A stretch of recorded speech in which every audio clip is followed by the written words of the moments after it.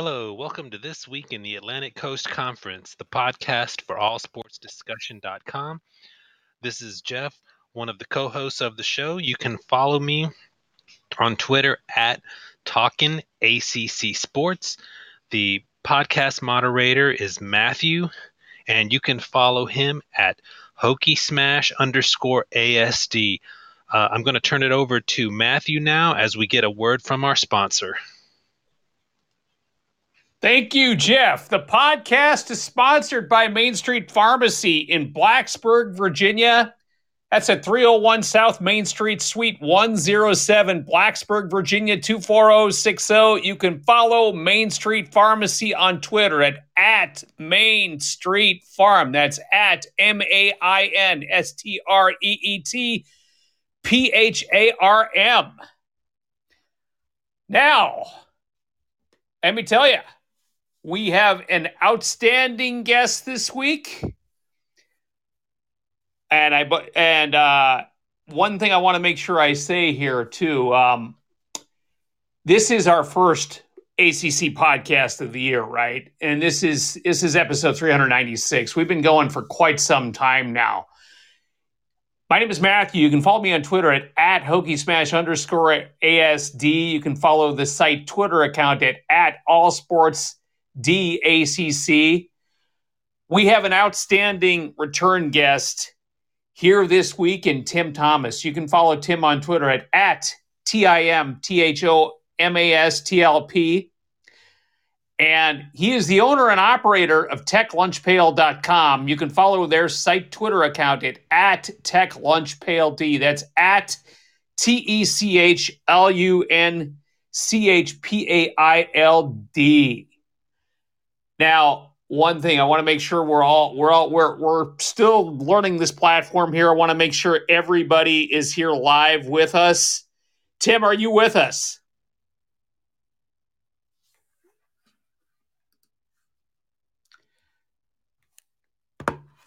Can you hear us, Tim? Jeff, are you there? Yeah, I can hear you, Matthew. Okay. I want to make sure that just a second.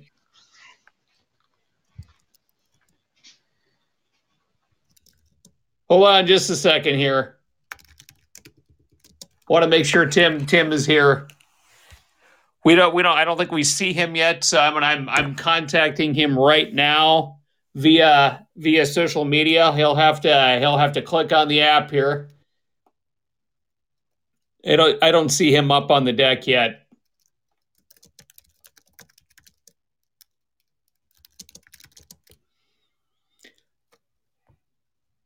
Jeff, we're going to put yourself on mute here for a moment. Put yourself on mute just a moment, okay? All right, I will do that.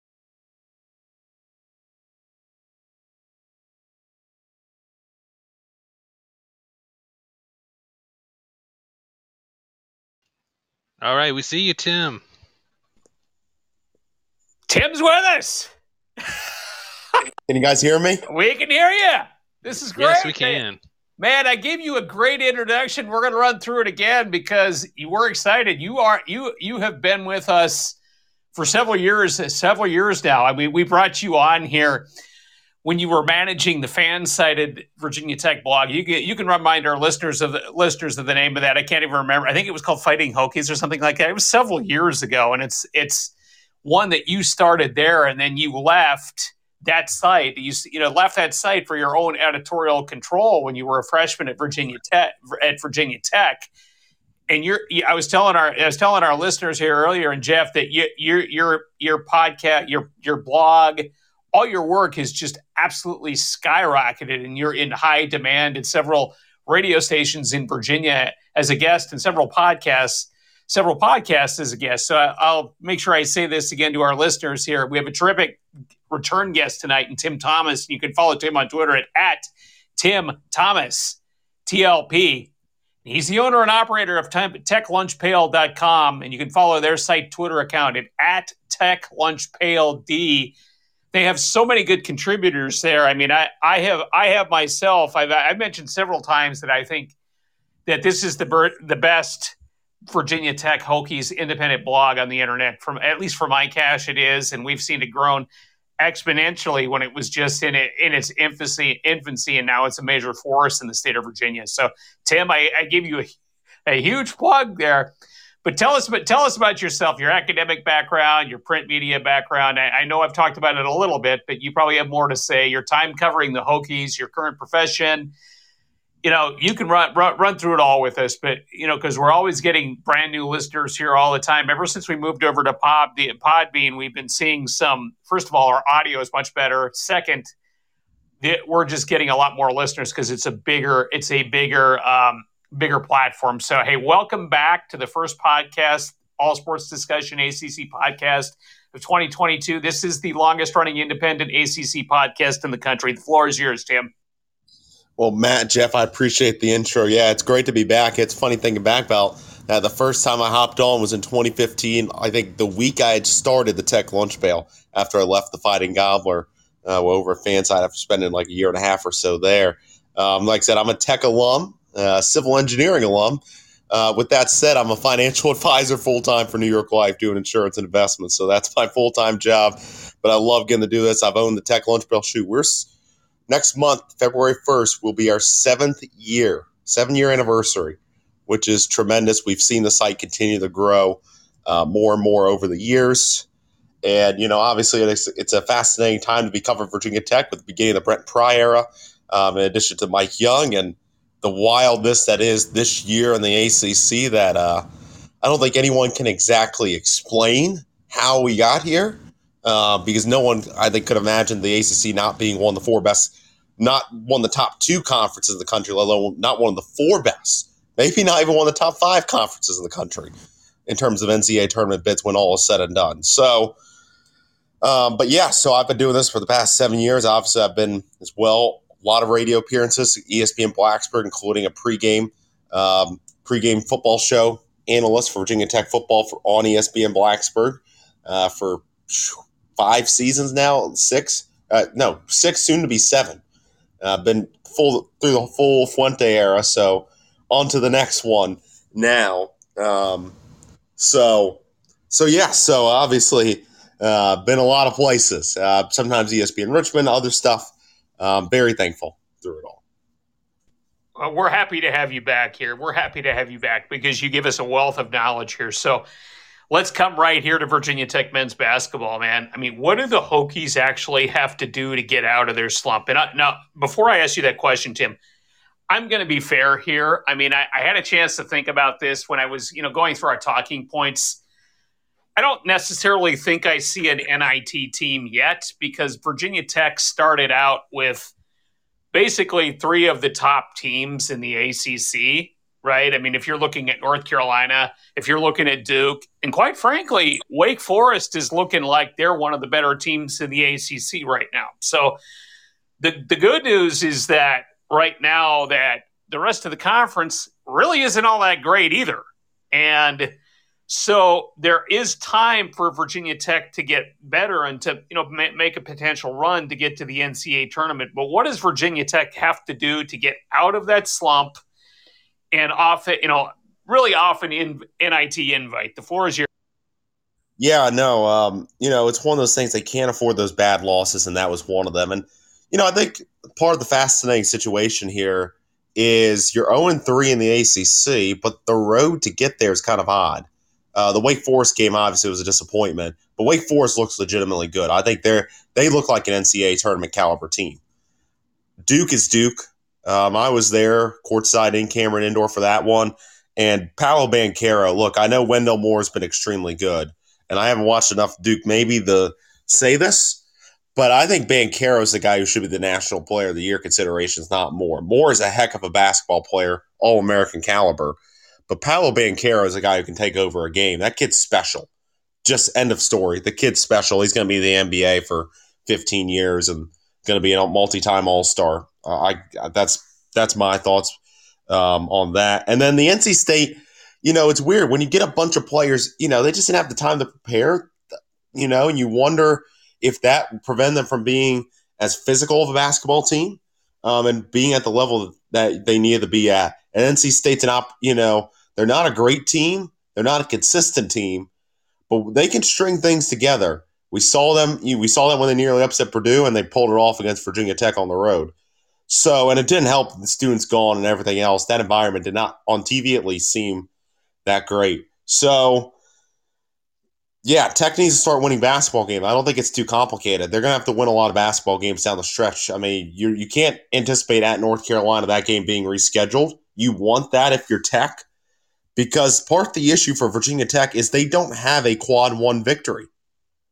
I mean, you looked at the schedule. If you would have told me they had wins at Maryland and neutral site St. Bonaventure, I'd be like, all right, you got two signature non-conference quad one wins. Neither are that at this point. The Bonnie's game isn't even in quad two because they're somehow outside the top 100 in the net, which is part of the bizarre part of all of this. You have a bad loss in quad three in NC State. Let's be honest, that's not getting better, and there's a chance NC State could fall in the quad four. Fall in the top 160, and that would put in quad four. That would be disaster. So if you're Virginia Tech, you just got to win. You just got to start winning basketball games. It's that simple. And you might have to win 12 of the final 15 that are on the schedule currently, or 11 of the final 14, or you may be only able to lose 2 or 3 games, which, let's be honest, the ACC was poor in non-conference play. But I think if you watch some of these games, the ACC is getting its act together. It's not going to be able to salvage much in terms of bids because of just the cluster that they put together in non-conference play. But there's going to be enough to make sure at least they get some. But it's going to be one of those things where the eye test is going to it's going to show a better league than the resume, which is going to shoot ACC in the foot anyway. So Tech's got to start winning games. This upcoming stretch at UVA, that's a chance for a quad 2 win right now because UVA is outside the top 75 of the net. They got to win. You got to win those. You got to avoid the at NC State, at Boston College, you got to win those. Notre Dame at home. I mean, any team that's outside the top 75 in the net, if it's a home game, which is most of the ACC, that's in quad 3 or worse. And you can't lose at home. Tech may not be able to lose a single game, be able to afford losing a game at home the rest of the way. Now, Castle Coliseum is the type of place where you can go on a run like that, but they can't necessarily afford that. So now, in terms of on the floor, Naheem Aline, they need to get him right, or they need to shift to Darius Maddox and hope that works. I think Maddox is a good player, but I think Aline is the best guard when Tech's guards are playing at their best. Naheem Aline's the best guard in this team. I think he has all ACC level potential. But right now, he is just in such a funk. They got to find a way to get him out of it. I don't know if it's the yips or what at this point, but they have to find a way to get – if they can get Naheem Aline out of this, Tech, watch out. Tech is going to surge. And here's the thing with Tech as well. This is the type of team, they have the talent, they have the veteran experience that when the ACC tournament comes around, look, all it's going to take is an upset of Duke, and that's the only team that you really need to upset. It's not that you have to upset anyone else in this league if you're Virginia Tech. Virginia Tech's talent is, when they're firing on all cylinders, they may be the second or third best team in the conference still, in my view, with that great front court and a back court that is solid with upside. So I think Virginia Tech has got a lot of work to do, but they got to start winning basketball games. We can talk about all we want. They got to be consistent. They got to win basketball games, and they may need some style points to keep that net. That net's one of their best parts of their resume in the top 40. That's a very good net. The rest of the ACC hasn't done their job outside of Duke, North Carolina, and Wake Forest in that regard. They got to keep it up. That's going to be the key. But the short term, they got to start winning games, and then some of the big opportunities at Florida State, at Clemson. Based on the net right now, you win those games, those are quad 1 victories. That might be what it comes down to. And then you got to hope a little to make your life easier. Teams like the Bonnies, teams like Maryland, keep win games, or get going, especially the Bonnies, who are been a little disappointment, to say the least. That's a good statement. And thanks for clarifying that. I was counting North Carolina, but I meant to say that they could be scheduled to future. I wasn't saying earlier that NC State was one of the top three teams had my thoughts, and I was jumping out too quick. I'm hoping that Virginia Tech will have a chance to play at North Carolina because they played a pretty competitive game against the Tar Heels last year, and I think that Mike Young's offense would do pretty well against them. It did last year, and so I'm hoping that still happens here. So we're going to go over to Jeff here. Jeff, you're all right. Thanks, Matthew. Tim, outside of Virginia Tech, what do some of the other bubble teams in the ACC need to do to get into the tournament, get off that NCAA bubble? And I think a lot of the things you said about Virginia Tech are going to apply to a good half a dozen other teams that are trying to get into the bubble. Like Miami did yesterday. I mean, we weren't really looking in their direction. And then they go on the road and beat Duke, and suddenly they leap from the middle of the pack probably to the number 2 team in the ACC just like that. Well, that's the strange thing. You mentioned Miami, and that's the strange thing. This is an intriguing team. Jim Larinaga is a heck of a coach, and he might have something here. But part of the issue with Miami's resume is their net. The new RPI, the net. They're 80th in the net right now. UVA, 84th. They're finding momentum, but they're 84th in the net. I'll bet that may have come crashing down some in Chapel Hill, making for a fascinating Tech at UVA game this week. Louisville, 85th in the net. Some of these teams that have some intriguing pieces to go on a run, but they need to climb the net. I mean, it's going to be hard if you're in the 60s or the 70s, let alone the 80s in the net. You're going to have a hard time making the NCAA tournament. Doesn't matter the conference you're in. Miami's intriguing, though, because now they have a signature win. That is as good of a win as any team in the country is going to have on their resume, especially on the bubble, most likely. That's a heck of a win to carry. And the other benefit, Miami does not have a single quad 3 or quad 4 loss at the moment. That feels like it could be rather significant. Now, Miami, that was their first road game in the ACC, and, well, what a way to start. But Miami's going to need some more quality wins. They're going to have to start building out the resume. They're going to have to just start jumping the net. But they're going to have to avoid the minefields that are out there. Boston College, Pittsburgh, NC State. Jeff, your beloved Georgia Tech, which is, even without Alvarado, kind of one of the weird downturns this year is Georgia Tech. But, especially when you play those teams at home. The good news for Miami, for example, they have Georgia Tech at home. But Pitt on the road, for example, Pitt's so far down the net, that's a minefield game. That's a dangerous game. Same thing with Boston College. They're so far down the net. NC State might end up falling so far in the net where even a road game would be outside the top 2 quadrants. You don't want those losses if you're Miami. That's one of the remaining parts of the resume. North Carolina, I think, is one of the simpler teams on the board. I think they're probably the second team in the ACC right now in terms of the tournament after Duke. They need to build some momentum here. A loss at Notre Dame isn't killer.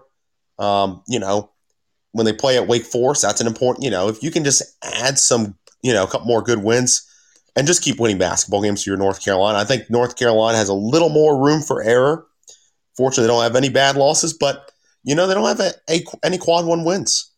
So that game at Wake Forest, for example, is an important one.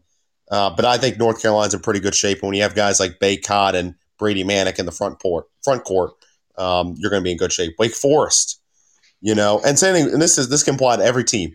Any team that gets the chance to play Duke this year has a golden opportunity. That is a golden ticket, and everybody in the ACC knows that's the one way to get a big resume win.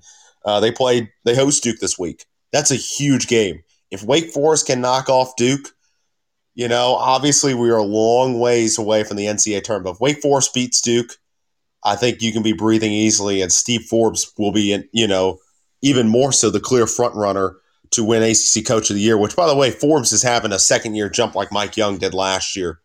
Heck of a job he's done. He's kind of done it Fred Hoiberg style, throwing back those Iowa State teams with all these transfers, and the right ones, too. Alondes Williams, for example, guy had much success prior to Wake Forest, having an incredible year.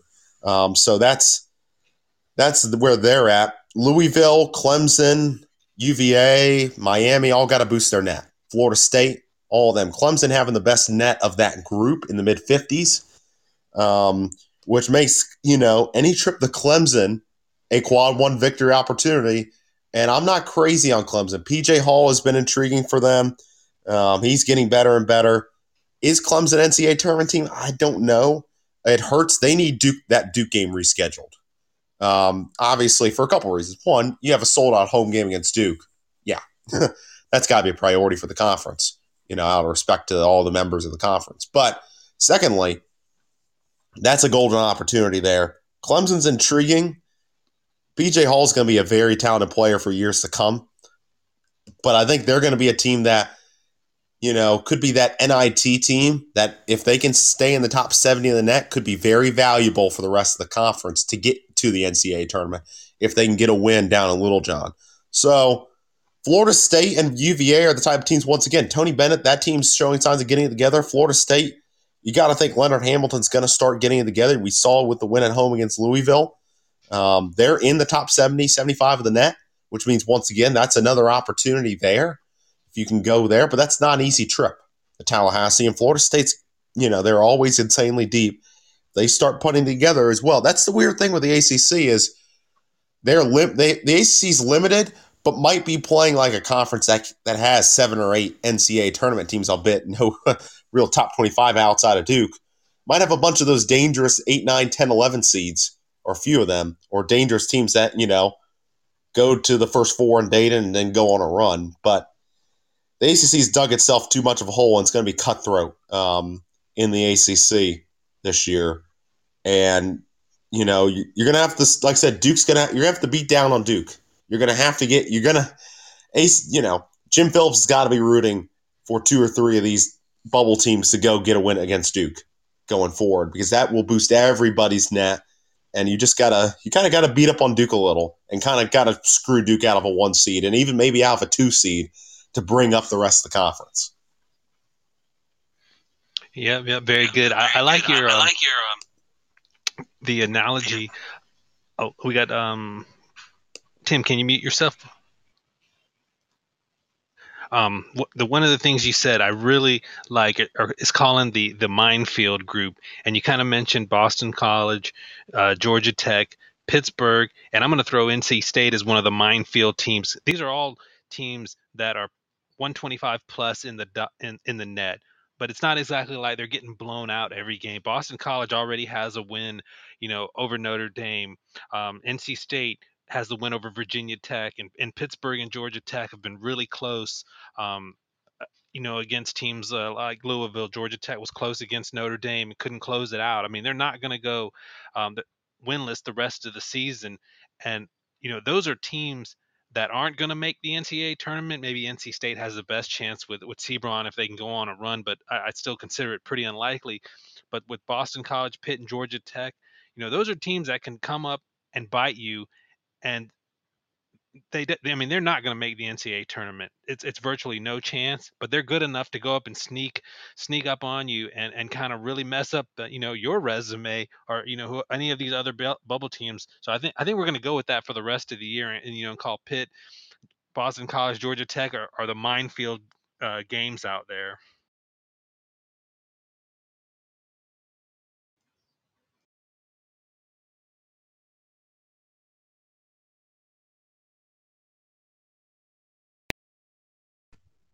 That gets us on our next discussion in the ACC teams and the NCAA tournament. How many ACC teams do you think will end up making the NCAA tournament?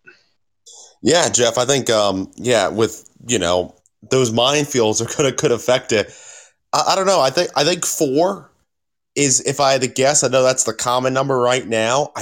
There's still a part of me that thinks 5, but you have so many teams that far down the net right now, and it's going to be hard to climb up, and without, outside of Duke, really any other surefire NCAA tournament team.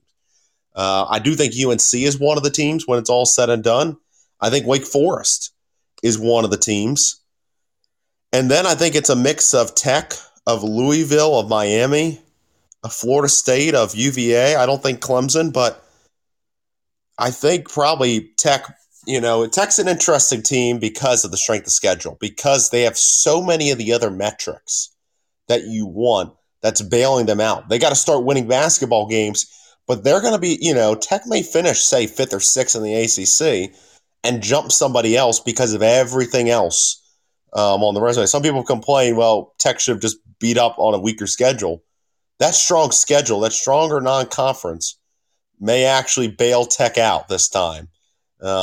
Tech fans have been wanting a stronger non-conference schedule for years, and it may be what bails them out if they can get it rolling.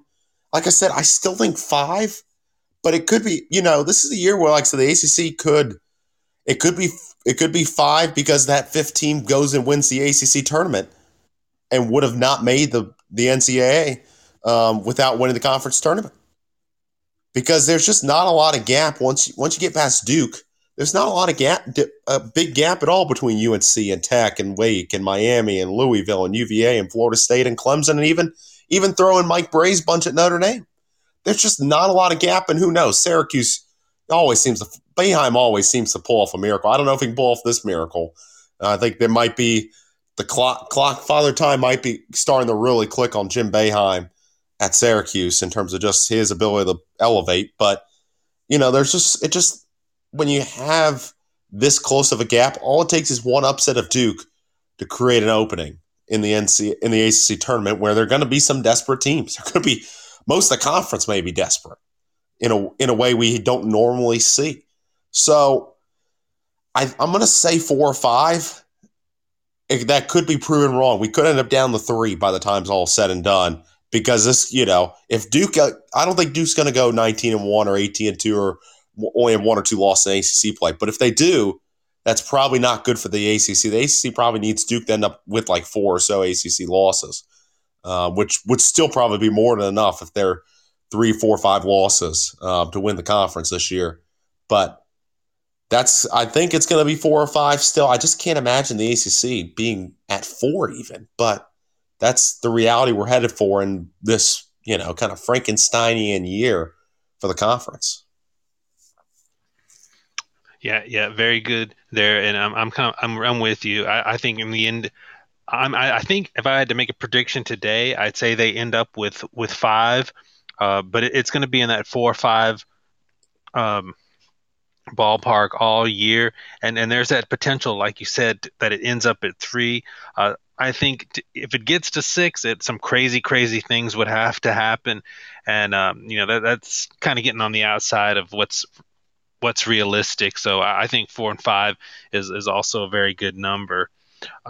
Staying with the NCAA tournament here, do you think Duke will end up being a 1 seed? No, I just don't. I just don't think there's enough big games for Duke to build the resume. The name brand helps, but they're going to have to almost be. They're going to have to be maybe perfect the rest of the way. I think a 4 or 5. It's going to be tight. I think they probably end up as a 2 because, like I said, I think they're going to slip up a couple times, and that's going to be enough to take them out of the picture. I think they'll finally win the ACC again, the ACC regular season, which will be the first time in like a decade maybe. But I just don't think there's just no real opportunities. There aren't a lot of opportunities to get quad 1 wins on the schedule. I mean, you have at Wake Forest, you have at North Carolina, and you're hoping some other teams pick it up. They don't travel to Tallahassee. In some ways for Duke, getting that at Clemson game could be very beneficial. Get that on the calendar for them as well to get a quad 1 win for their push for a 1 seed. So they're going to have to start winning games in a big way. Who knows? Maybe a few more bump up.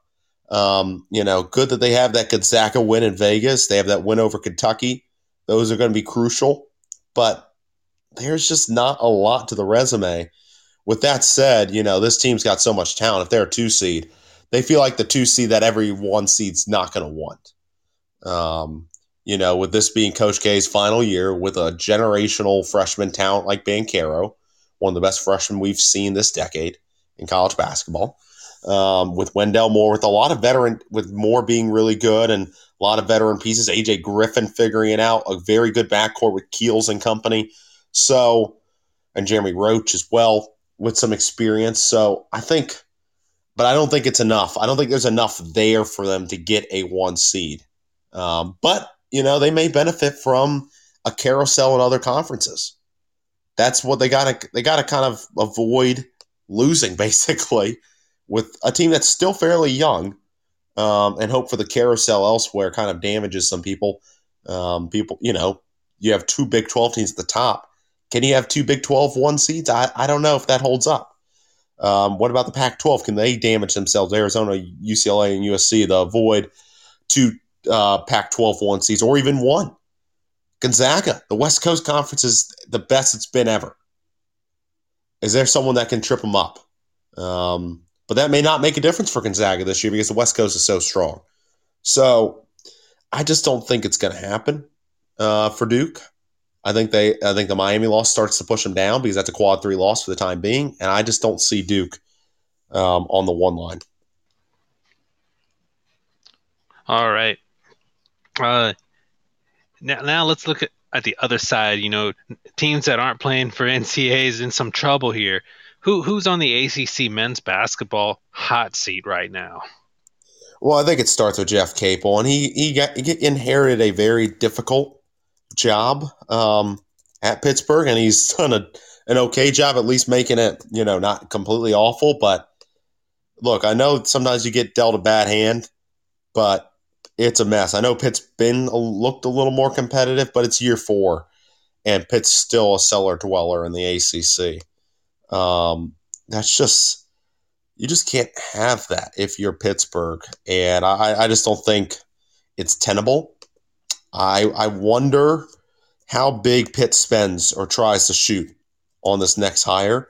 Part of me, if I'm Pitt, if you make the move, the one guy I would call Mark Schmidt at St. Bonaventure, guy who's been in region, kind of one of those grinders like Mike Young, like so many others, like a guy like Bob McKillop, who's done so well at Davidson but never left.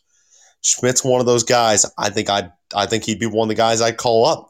If you want to take a risk, maybe you take a chance on the young Kim English at George Mason, for example.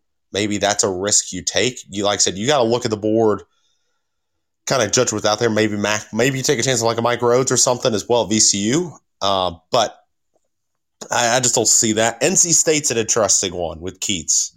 I don't know what to think with NC State because they haven't been spectacular. They haven't been as good, and right now they don't look like they're going to go anywhere. Now they could rally and maybe sneak into an NIT, but they're not go anywhere in year 5. That's going to be tough for Keats. That might be tough for Keats to survive. I don't know where you go if you're NC State. There's going to be some questions there, and NC State sometimes can be is a job that I don't think is as good as people in Raleigh realize. It's just not as good of a job as I think, as people in Raleigh think it is. So that's an interesting situation. Boeheim, here's the thing with the situation with Jim Boeheim. I wonder at some point, when is Syracuse, the roster issues that they've had. Boeheim's figured it out, but at some point, and this might be when it's really catching up for Syracuse. It's just, you just can't at some point, kind of be in this almost weird purgatory with Boeheim. So I think Syracuse, but it would not surprise me if Capels ends up being the only change in the ACC.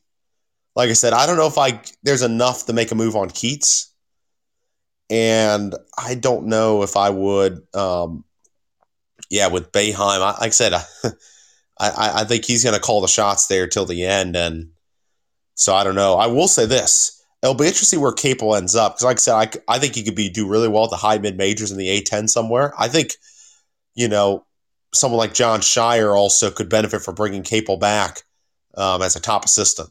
Kind of give him a veteran guy alongside him as a first-year head coach next year. So that could be an interesting situation with Capel. He's going to be an interesting guy to watch out there. I just think Pitt Capel was kind of the guy to get away from Kevin Stallings and kind of start the reset. But Pitt's got to have bigger, they have higher standards and they're not being met. And it's time. It just seems like time for them to make a change at this point. You wonder as well if Mark Turgeon maybe factors in at a Pitt. He, didn't do great. He did okay. He did decent at Maryland. You wonder if he factors in, given his, he's been in this region for a while. Same thing if NC State opens, you wonder if Turgeon maybe factors in as a retread, but someone who's had a lot of success at Maryland. So.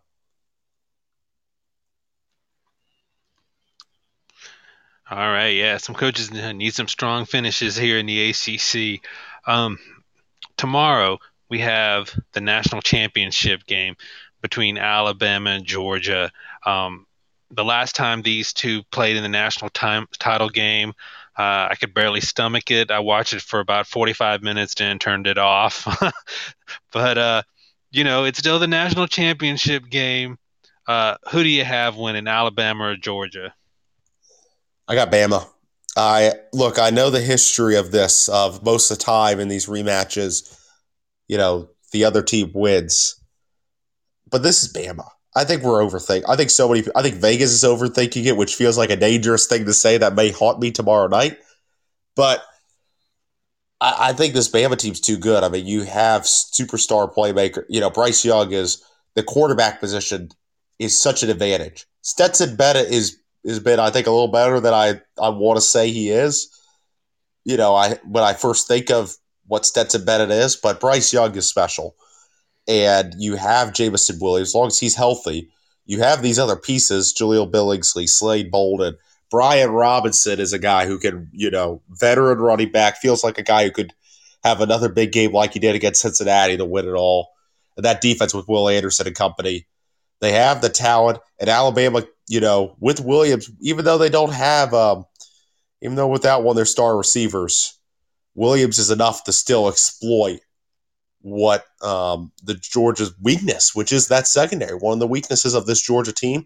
I think Bama gets the job done. I think Nick Saban wins again. I think Georgia just doesn't get over the hump, and I think they're desperate to get Caleb Williams as soon as the final whistle blows. I think Kirby Smart's going to be looking for a phone and wondering how quickly he can get in contact with Caleb Williams and beg him to come to Athens and take down Alabama. So I just don't think there's, like I said, I think Bama's the best team. Like I said, I thought Georgia, I thought was right. I thought the gap between Georgia and everyone else was big, especially, how could Alabama lose to Texas A&M and nearly lose to Auburn? But Alabama's turned it on. This is Bama. They know what they're doing. They know what it takes to win on the stage. And I think they get the job done tomorrow night. And, I think Alabama, this could be a three-peat this year. And I'm already jumping ahead the next year with Bryce Young and Will Anderson back, the two best players in America. Yeah, this is maybe the biggest runs from Bama, from Nick Saban. This may be the greatest and the last great run of Saban. But that's what happens when you have a generational quarterback, when you have the best quarterback in college football who's returning, and you have a guy who maybe should have been the Heisman winner on defense in Will Anderson, with the insane number of tackles for loss, the insane way that he can dictate a game and allow a bunch of other good players. If you try to overforce play on him, there's plenty of other good players who could step up. So I just think Georgia has enough with Bennett at quarterback. They got playmakers like Nakobe Dean, but I just don't at Davis, the tackle, who I think is a little overrated. I think he just doesn't play enough snaps at the end of the day. To be a guy, I think Alabama can contain him. So I like the Tide to win another national championship, and I think there'll be a day where we appreciate what Saban has done. To the level it should. I don't think it's going to be this day. I know it won't be for me, but what we're seeing is the greatest coach program combination in the history of college football, and maybe the greatest coach team combination in the history of sports in terms of the dominance, the established dominance that what Saban has done. Greater than Belichick and Brady, greater than anything we've seen. Maybe, like I said, John Wooden might be the only one that we can compare this to in terms of the top level. North Dakota State has just had so many coaches, so you can't credit the one, but that's a special one too. Yes.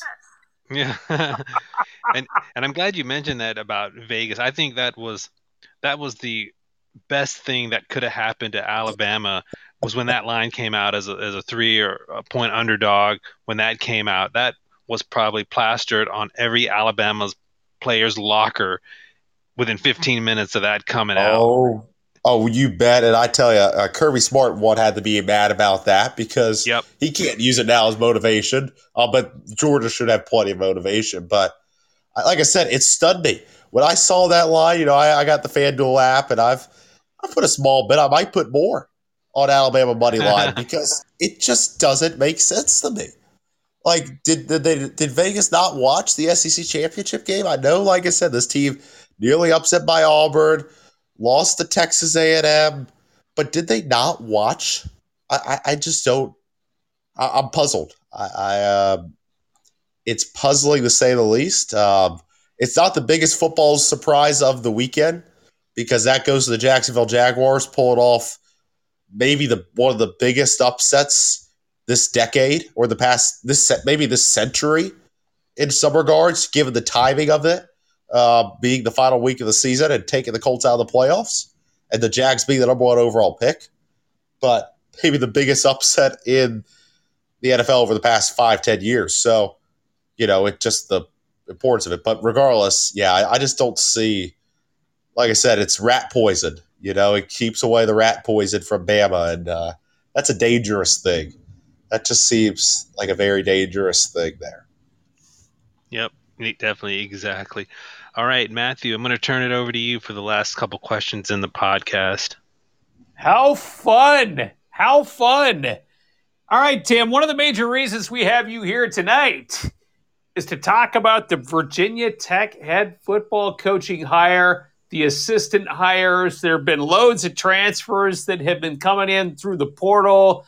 Probably recruits of some players that I'm not aware of that you keep constant track of because I retweet everything that you put out pretty much. I'm going to give you an open microphone on everything that's happened since the Justin Fuente departure, and we won't talk about the bowl game that happened in New York. Go ahead. Yeah, the bowl. I tell you that I'll hit on that. Gosh, look, it was cool being at Yankee Stadium and whatnot. That game did a number on Virginia Tech. It put me into quarantine for a few days. Thankfully, about done with that. Hallelujah, fortunate. Everything I had was minimal. Unfortunately, the tech media as a whole kind of got, some of us ended up on the COVID list out of that. Just a reminder that us in the media also sometimes end up on the COVID list, and not just players and coaches. So, but yeah, it's been a fascinating transition. Obviously, we got to start with Brent Pry, the head coach hire, and I think the word is fit. This guy fits.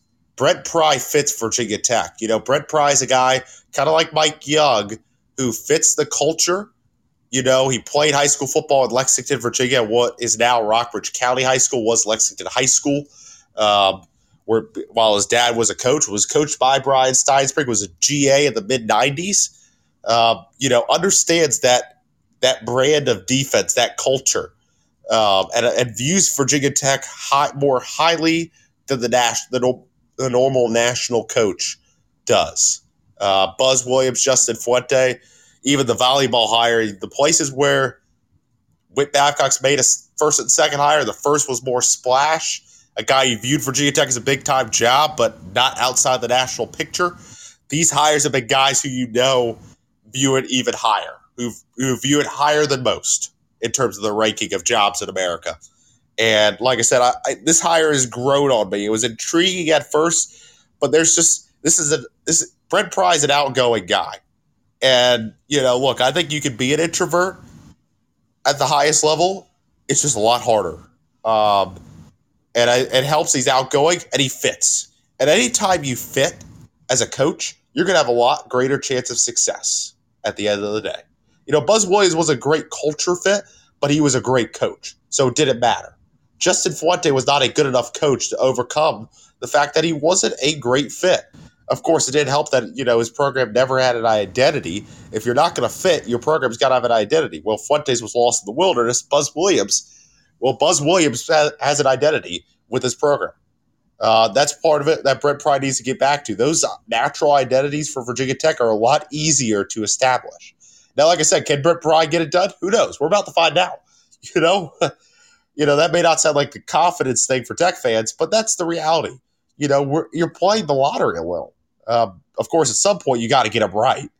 There's too much pressure not to. But like I said, with Brent Pry, he fits, and I think it's a good hire for Whit Babcock. What's interesting, we're looking at the coordinator hires and the staff around it. Tyler Bowen and Chris Marr. Bowen, obviously, to be announced likely this week. I would expect – wouldn't be surprised if it happens tomorrow now that the Jags season is over. But he's already been active on the transfer portal and all the recruiting trail as a whole for Virginia Tech while working for the Jags. Chris Marv, obviously intriguing as well. Young guy, very talented coach, coaching up those linebackers at Florida State. Both guys considered rising stars. And what has been fascinating to watch is how Brent Pry went with two young rising guys, 32, probably the youngest combo. Actually, probably not probably. I feel like I can say this confidently. The youngest duo of coordinators at the Power 5 level. And he put veteran coaches around them. Let's look at the offensive side. Joe Rudolph. What a reputation he has as an offensive line coach. He's been around the business for a long time. He's been associate coach, offensive coordinator. That's a veteran guy as the run game coordinator. You got Brad Glenn, who's been coaching all over the place at places like App State and Western Carolina and Georgia State as offensive coordinator as well. So he knows what it's like to be in the main chair as the pass game coordinator as well. Guys, a lot of success. You put a couple veteran guys around him. Stu Holt's a veteran assistant as well. That helps a lot. On the defensive side, look at the veteran guys around Chris Marv. Obviously, you have Brent Pry to be right there. That kind of trade and develop your defensive coordinator, develop as a coordinator. But you have veteran guys like Derek Jones who, many of us are, I think we all know when Jones was at Duke for over a decade, he was David Cutcliffe's right-hand man and through the best years of the Cutcliffe era. There was a time when I think most of us thought Jones would be the next Duke head coach. He would be the guy that passed the baton. He left for Texas Tech, and with the way things kind of ended for Cutcliffe, that was that for Jones's hopes as a head coach at Duke, at least for the time being. But Jones is the type of veteran guy you want. You look at J.C. Price, who's been coached at JMU and Marshall, who's been in the big chair as the interim head coach, and that's a lot of experience right there for a guy like Marv, a guy who's been around the business and Price, who's been around the business for a while. You look at Sean Quinn, who's been a head coach. I don't care what level. He's been a successful head coach at D2 at Savannah State. That's a nice veteran coach to have around. So you have a bunch of veteran coaches on both sides around these young, first-time lead Power 5 coordinators. Now, Bowen obviously has been offensive coordinator, the main guy at Fordham in 2016. He's been offensive recruiting coordinator for Penn State when he was there for a few years before going to the Jags for a year. He was the co-offensive coordinator for a couple years.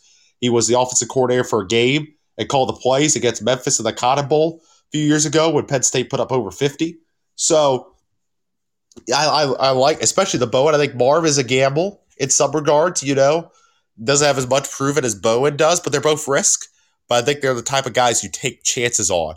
And you look at the offensive side, the thing with Pry is he is not married to an offensive coordinator. If it doesn't work in the first couple of years, I don't think he's going to be afraid to make a change because he's not married to a specific offensive system. So I like a lot of the hires. Joe Rudolph, that's a heck of a hire. I don't know. I don't know how they pulled that one off. I know obviously he lost kind of the offensive coordinator job after a year of it. He lost that title. But this guy has produced so much talent at Wisconsin. Yeah, they've been rebuilding that offensive line, but look at what Braylon Allen, the running back, did this year. Look at what that rushing attack did. For the past 5 years, they've still been in the top 25 in rushing. That's still a very good team. I think I saw Brett McMurphy as Wisconsin top 10. It is way too early top 10, top 12 in the country. Is way too early top 25 that he released this evening. So, and he's such a good recruiter. And he's adapted to whether it's Pitt, whether it's Wisconsin, he's adapted well. You look at Derek Jones, like I said, I thought that was a big-time hire. Brad Glenn, and whenever you're bringing an offensive coordinator, a good one, I don't care, I know it's a G5, the Power 5, but he's making that jump, but not as an offensive coordinator.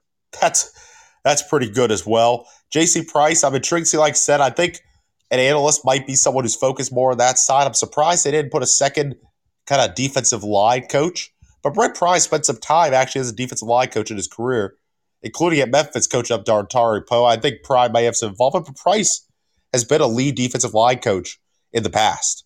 So people who have some doubts there. Pearson Prelo is the type of guy you take a risk on. I'm a big fan of.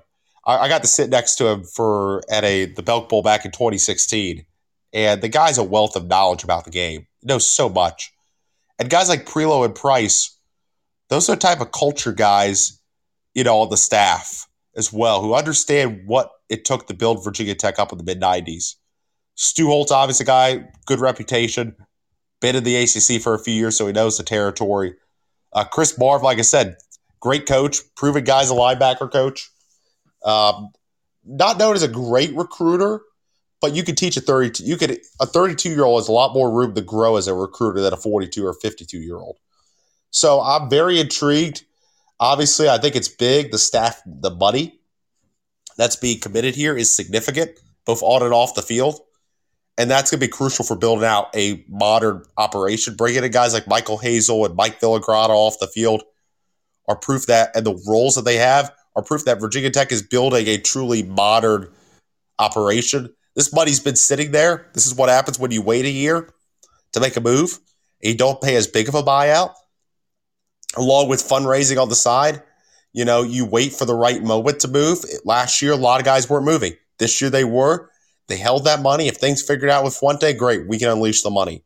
If not, we're going to have it ready for the next guy if we need to make a move this year. And that's what we're seeing happen after they made the move. So, like I said, intriguing. I like a lot of the hires overall. But, at the end of the day, you never know with head coaching hires. There have been hires that, remember, people thought Justin Fuente was going to be a great hire. A lot of people across the country, he's already one of the best hires. Guess what? Here we are 6 years later. And after the first, after having no losing season for over 2 decades, Tech's had losing seasons 3 of the past 4 years. So here we are, and Tech's in a rebuild. So in a rebuild, that is looking good so far with some of the additions, with Brown and Wells at quarterback. Brown being a guy who could push Wells and I think could win the job over Wells, but Wells a talented young quarterback. A lot of promise at Marshall. Brown, a culture guy. If he's not the starting quarterback next year, he's a guy who loves Virginia, who's wanted to be at Virginia Tech and helps you establish the culture. Jaden Blue's a very intriguing talent at Temple, has shown what he can be in 2019, hasn't had much help at quarterback or at offense. So that helps as well in getting him in. I think he's an intriguing guy to replace Tavion Robinson and Trey Turner to try to be the number one guy. Still a downgrade when you lose 2 of those guys, but Blue definitely helps the balance of that. But it's gonna require patience here. This is a rebuild. It's gonna require. Look, if Tech gets to a bowl game next year, Brent Pry might be the ACC worthy of ACC Coach of the Year. As crazy as that seems.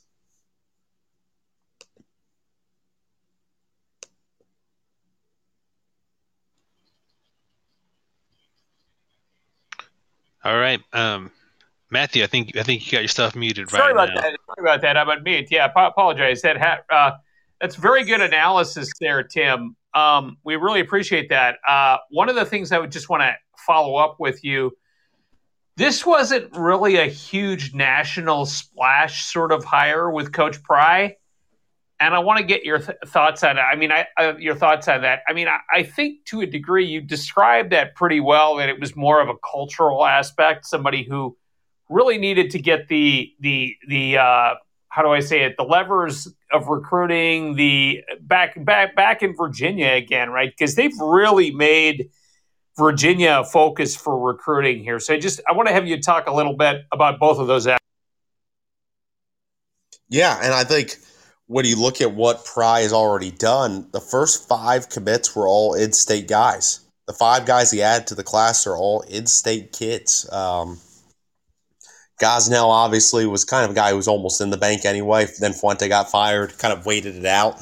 Left the door open for UNC, but as soon as Pry established himself, it was game over. Battle was already mostly done, and Pry put the finishing touches that were needed at that point. But he was moved to Virginia. You look at the 2 additions from Bluefield, from Graham High School in Bluefield, Meadows and Xavier Bradshaw, who is the son of former Giants and Super Bowl winning running back Ahmad Bradshaw. You look at Hunter McLean, a kid who, from what I understand, is the type of guy where Tech decided, if we're going to take a chance on a kid if we're going to take a chance on a kid we deem a project to fill out a class, it's going to be a Virginia kid. That's the type of move that was. And flipping Burgos as well from the Richmond area. That's part of it is the Commonwealth, there's talent all over the place. And Pry with those commitments showed that they're not just looking in the 7-5. They're just not looking at Richmond. They're just not looking at one spot. I mean, like I said, you get from Botetourt, you get from Graham High School in Bluefield, Carroll County, where Gosnell's at. Obviously, Matawaca with Burgos. The proof's in the pudding in terms of what Tech is doing, first in the Commonwealth and then in the footprint as a whole. Look at the 3 guys they brought in through the transfer portal. Blue, I think, is a Maryland kid, originally from Maryland. Wells is from West Virginia, which you don't see a lot of West Virginia natives at Tech, but, we've seen some, and that's kind of in the footprint. And then after that, you have Jason Brown, a Fredericksburg area, Chancellor High School in Spotsylvania County, kid, another Virginia kid. So you have all those pieces. At the end of the day, you could say all you want. It's what you do. And so far, what Brent Pry has done is lived up to that billing of we are going to recruit the footprint. We're going to recruit Virginia. And to go back, like I said, on the culture fit side of it, like I said, it fits the pivot. Whit Babcock looking for guys who fit. They may not be splashy, but they fit what Virginia Tech is. Guys who have a strong reputation. Pry hasn't been a head coach, but he has a heck of a reputation as well. As a defensive coordinator, as a defensive mind, as a recruiter in Virginia. And so, like I said, the words and the actions have backed up the words so far, Brent Pry, and the success of landing some of these kids. I'll bet maybe not always the most competition, but Bradshaw was setting up to be a kid who was going to blow up between now and February, and Tech was able to get him in on the Friday at the end of the early signing day window. Brody Meadows flipping from UVA. I know UVA made the change, but, Tech had overlooked those guys at Graham. Hunter McLean, like I said, is proof that Tech it really does matter. Because I'm going to be honest, I got to see Botetourt play earlier this year. Givens, looks the athletic specimen part. It's going to take some time to develop him, but he looks athletically the part. McLean, I wasn't crazy on McLean from what I had seen. I wasn't paying that close attention, but I wasn't crazy on what I had seen that night. But he's got a lot of the characteristics of what you want in terms of a project if you're going to take a chance at the end of your class. And Tech decided to go with the in-state kid. They didn't have to. They get Givens or hold on to Givens. They didn't have to get his teammate. They just took a chance on the in-state kid. And I think that says a lot of how Tech's going to approach the state as a whole, the Commonwealth of Virginia as a whole going forward. It's going to be the Commonwealth first. The footprint's going to matter. The Carolinas, Georgia, Florida, the DMV, Maryland, D.C., assume probably into Pennsylvania, New Jersey, but it's going to be the Commonwealth first. Quarterback recruiting might be the one place we see it stretch out, but that's kind of how it works for every team in the country. That's just the reality of the deal. So, like I said, it's going to be the Commonwealth is going to matter. It's going to be the forefront. And this is the most kids from the Commonwealth that have signed with Virginia Tech since 2014, since pre-Justin Fuente. Now, Fuente put a lot of the pieces together, but Brent Pry really boosted it down the stretch. Those numbers with kids that would not have been Hokies otherwise. I would say 4 of the 5. So that I think says a lot. Very good, sir. Very good.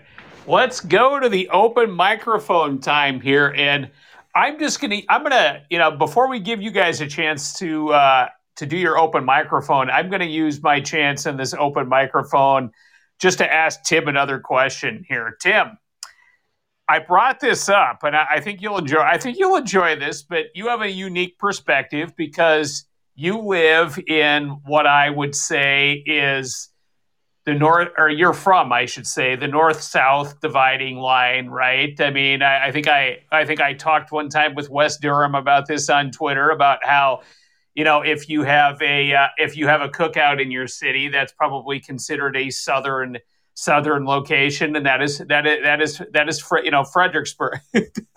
That's Fredericksburg, right? And so I guess my question for you is, I thought a long time about this, and I thought, I've been thinking about this for a couple months. I thought, wouldn't it be great if the NFL could put the Super Bowl on President's Day weekend? And I say that because that's becoming a more acknowledged, private sector holiday, public sector holidays I should say public sector employees around the country, most of them have that off now, the Monday after President's Day. And I was thinking, what would we think about that? What do you think about moving the Super Bowl to that weekend? Now, some will say, yeah, you've got this 2-week layoff, and if you move it an extra week forward, and I had somebody chime in today saying like NASCAR would be upset about that, right? Because the Daytona 500 tends to be that weekend. But I just want to get your thoughts on that prospect, because you hear this all the time from people that, the Monday after the Super Bowl should be a national holiday. And I'm like, there you go. That's what I would propose. Move the Super Bowl to the Sunday before President's Day. The floor is yours, Tim. That's actually not a bad idea. I hadn't thought about that. I mean, you can move the Daytona 500 to Monday. You can put it on Monday. Or you could, usually the race is supposed to run at 1 o'clock. The Super Bowl isn't going to kick off till 6:37. Run it at noon from Daytona. What a great way to start the day. Of course, this year, it's, that race is the week after the Super Bowl now. That gap's been shrunk even more over time with the expanded calendar. But, you could throw in a second bye week, in all honesty. That's all it would take to end up on President's Day weekend. Just a second bye week on the NFL schedule. I'm with you. Ryan Guy got upset with me. He's like, no. That may not be, like I said, it may not be the worst thing to have a second bye on the NFL calendar. And look, Ryan, if you're listening, like I said, the Daytona 500 on Monday. I think, especially if the Super Bowl's on Fox, who, has the Daytona 500, what a great setup in many ways. Or B, as part of your build up to the Super Bowl, that might be, you might see Fox kind of move the Daytona 500 around to Sunday because they got to dictate the football talk when they have the Super Bowl, Sunday noon. And then on Monday, when it's not. I mean, look, I'm for sometimes, or just push the Daytona 500 back another week if you really need to. Let's be honest. Let's be honest. Everybody else is going to move around for the NFL. Let's be honest. Do the Super Bowl. So, hey, I would look. Part of me is always like, look, why not make it? If you did that, like I said, put the NBA All-Star game put the NBA and NHL All-Star games on that weekend too. Make it a. It's funny. I've talked about this with my dad. We've talked about this in the past. Make it a sports celebration, a celebration of sport in America, weekend of sorts, where you have those other, like I said, the NBA and the NHL All-Star games are on that weekend. I'll bet personally, I would just put the NBA. You could throw those All-Star games on Sunday afternoon or something, or one of them on Monday night, and just as long as All-Star Saturday night in the NBA. You still have that on a Saturday night or something. Because let's be honest, I don't care about the game. I care about the slam dunk contest. So, I could get behind that. Outstanding. Now for your open mic, let's hear it, Tim. What do you want to talk about? We'll give you another segment. Yeah, there's almost two things I'd be intrigued to mention. I just got to mention this real quick before I get to the main thing. But Mike Tomlin, heck of a job. I mean. I don't know if he's Hall of Fame eligible yet. I don't know when he will be. Should be first ballot. I mean, Big Ben has half an arm basically at this point. He can't throw the ball past 10 yards, and they somehow, in the modern NFL, made the playoffs. I don't know how. Najee Harris also deserved a ton of credit. I think Najee Harris really won that game, and Pat Freiermuth more than Ben Roethlisberger. But that doesn't sound as fun as Big Ben's retiring. So. But the other thing is the West Coast Conference this year in college basketball. What a year that they're having out west. It's one of the best stories, I think, in the country right now is the West Coast Conference. And you could say as a whole with the bubble, with teams like Murray State and Iona and Belmont and Davidson. Well, Davidson's A-10, so that's more established. But UAB, I'll bet they had the loss to Rice, which hurts. But Chattanooga. There's some good mid-majors that are around the bubble. The bubble sets up this year. But the thing is, the West Coast Conference having the best year they've ever had. They're probably comfortably they comfortably have 4 teams in the tournament right now. Gonzaga and BYU and St. Mary's, and then also San Francisco. What a job, it was Kyle Smith who started, who's now at Washington State, and they're showing signs of improvement there. And then Todd Golden, who's built on that at San Francisco. The job that program has done, and some of these other teams as well. You had David Stoudemire. I think he might still be at Pacific. We would upgraded them though, and Santa Clara has been better in recent years. And all these teams, the West Coast Conference has got it a lot better. It'll be interesting what they do to replace BYU. Maybe Grand Canyon, for example. If you haven't seen that, may be the best student section in college basketball. Hot take. If you haven't seen them, go look them up on YouTube.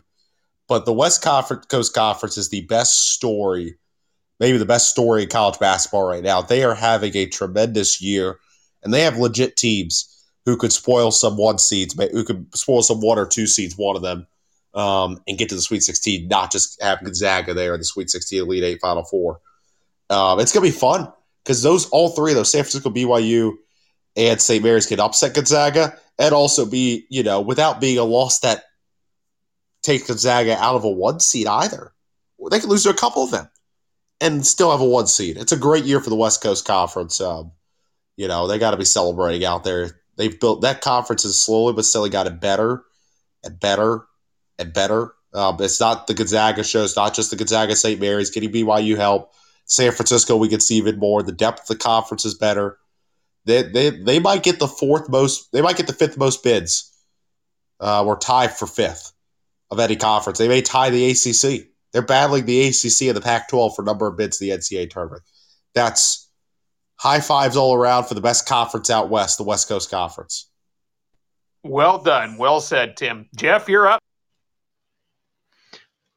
Yeah, we didn't get to, this is our first podcast since the bowl season ended, and I'm not going to go back and, go through each game for the ACC. It could have been better. It was 2-4 with Clemson and Wake Forest being the only ACC winners in the bowl games. But there's still quite a bit of positive, actually, when you look at what's going to happen at the end of the year when the final polls come out. There's going to be 4 ACC teams ranked in the final poll, which is one of the better marks in recent years for the ACC. We've been talking, and the conference takes a good bit of criticism, but it'll actually turn out to be overall really not that bad of a year. And then that'll lead into next season where I expect you'll have at least 3 and probably 4 ACC teams preseason ranked in the top 25 going into the next season. And I'm looking, at Clemson, NC State. Pittsburgh is bringing a ton back. They don't have Pickett, but they'll bring a ton back. And then, Wake Forest. You've got 4 teams. Talked a little bit about it today with Virginia Tech, but you got 4 teams with new coaches. And that always has some optimism going into next season. So, I think you're going into next season.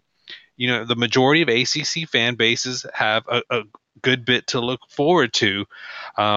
With their football teams, and it should be, we're really early. Got to still go through spring. We'll have our spring previews that here on the podcast that we have each year that Matthew sets up. But if you're looking way too early, I think there's a really good chance you could have, anywhere 3, 4, maybe even a chance at 5 preseason top 25 teams going into, football season next year in the ACC. Jeff, did you want to talk about your blog post too about Georgia Tech? Yeah, well, if you're a Georgia Tech fan, you're definitely not on that side of looking in, what's going on positive around the rest of the conference. You're not in the bubble conversation. You're not really talking about the NCAA tournament. Your football program's probably got a lame duck coach going into next year, and when you look at right now today on in January of 2022. It's rough for Georgia Tech. I don't even think it's arguable at this point. They have the worst combination of men's basketball and football in the conference. the football is well documented with the failures of Jeff Collins' tenure, and then less than a year after winning the ACC championship, I think Georgia Tech fans look at Josh Pastner having an opportunity to really build, and it just hasn't panned out this year at all. He never landed a big man transfer that he desperately needed with Moses Wright moving on. He's signed no high school players in this current recruiting cycle, and yeah, it's rough. It's rough if you're a Georgia Tech fan. When you have, you brought up on Twitter, Matthew, about Wake Forest possibly having the ACC Coach of the Year in football and in They've basketball. done great. Yeah, in men's basketball. There's the other end of the spectrum when you're a Georgia Tech fan. Well said, Jeff. Well said. Wait, Tim, thank you so much for coming on the All Sports Discussion ACC podcast. We loved having you come on this show, Tim, and we would love to have you come on the show again sometime. So, Tim, thank you so much for joining us. Absolutely, guys. Matt, Jeff, always glad to be on. Look forward to be back on soon enough again. Have a great week, guys. Take care. Take care, guys.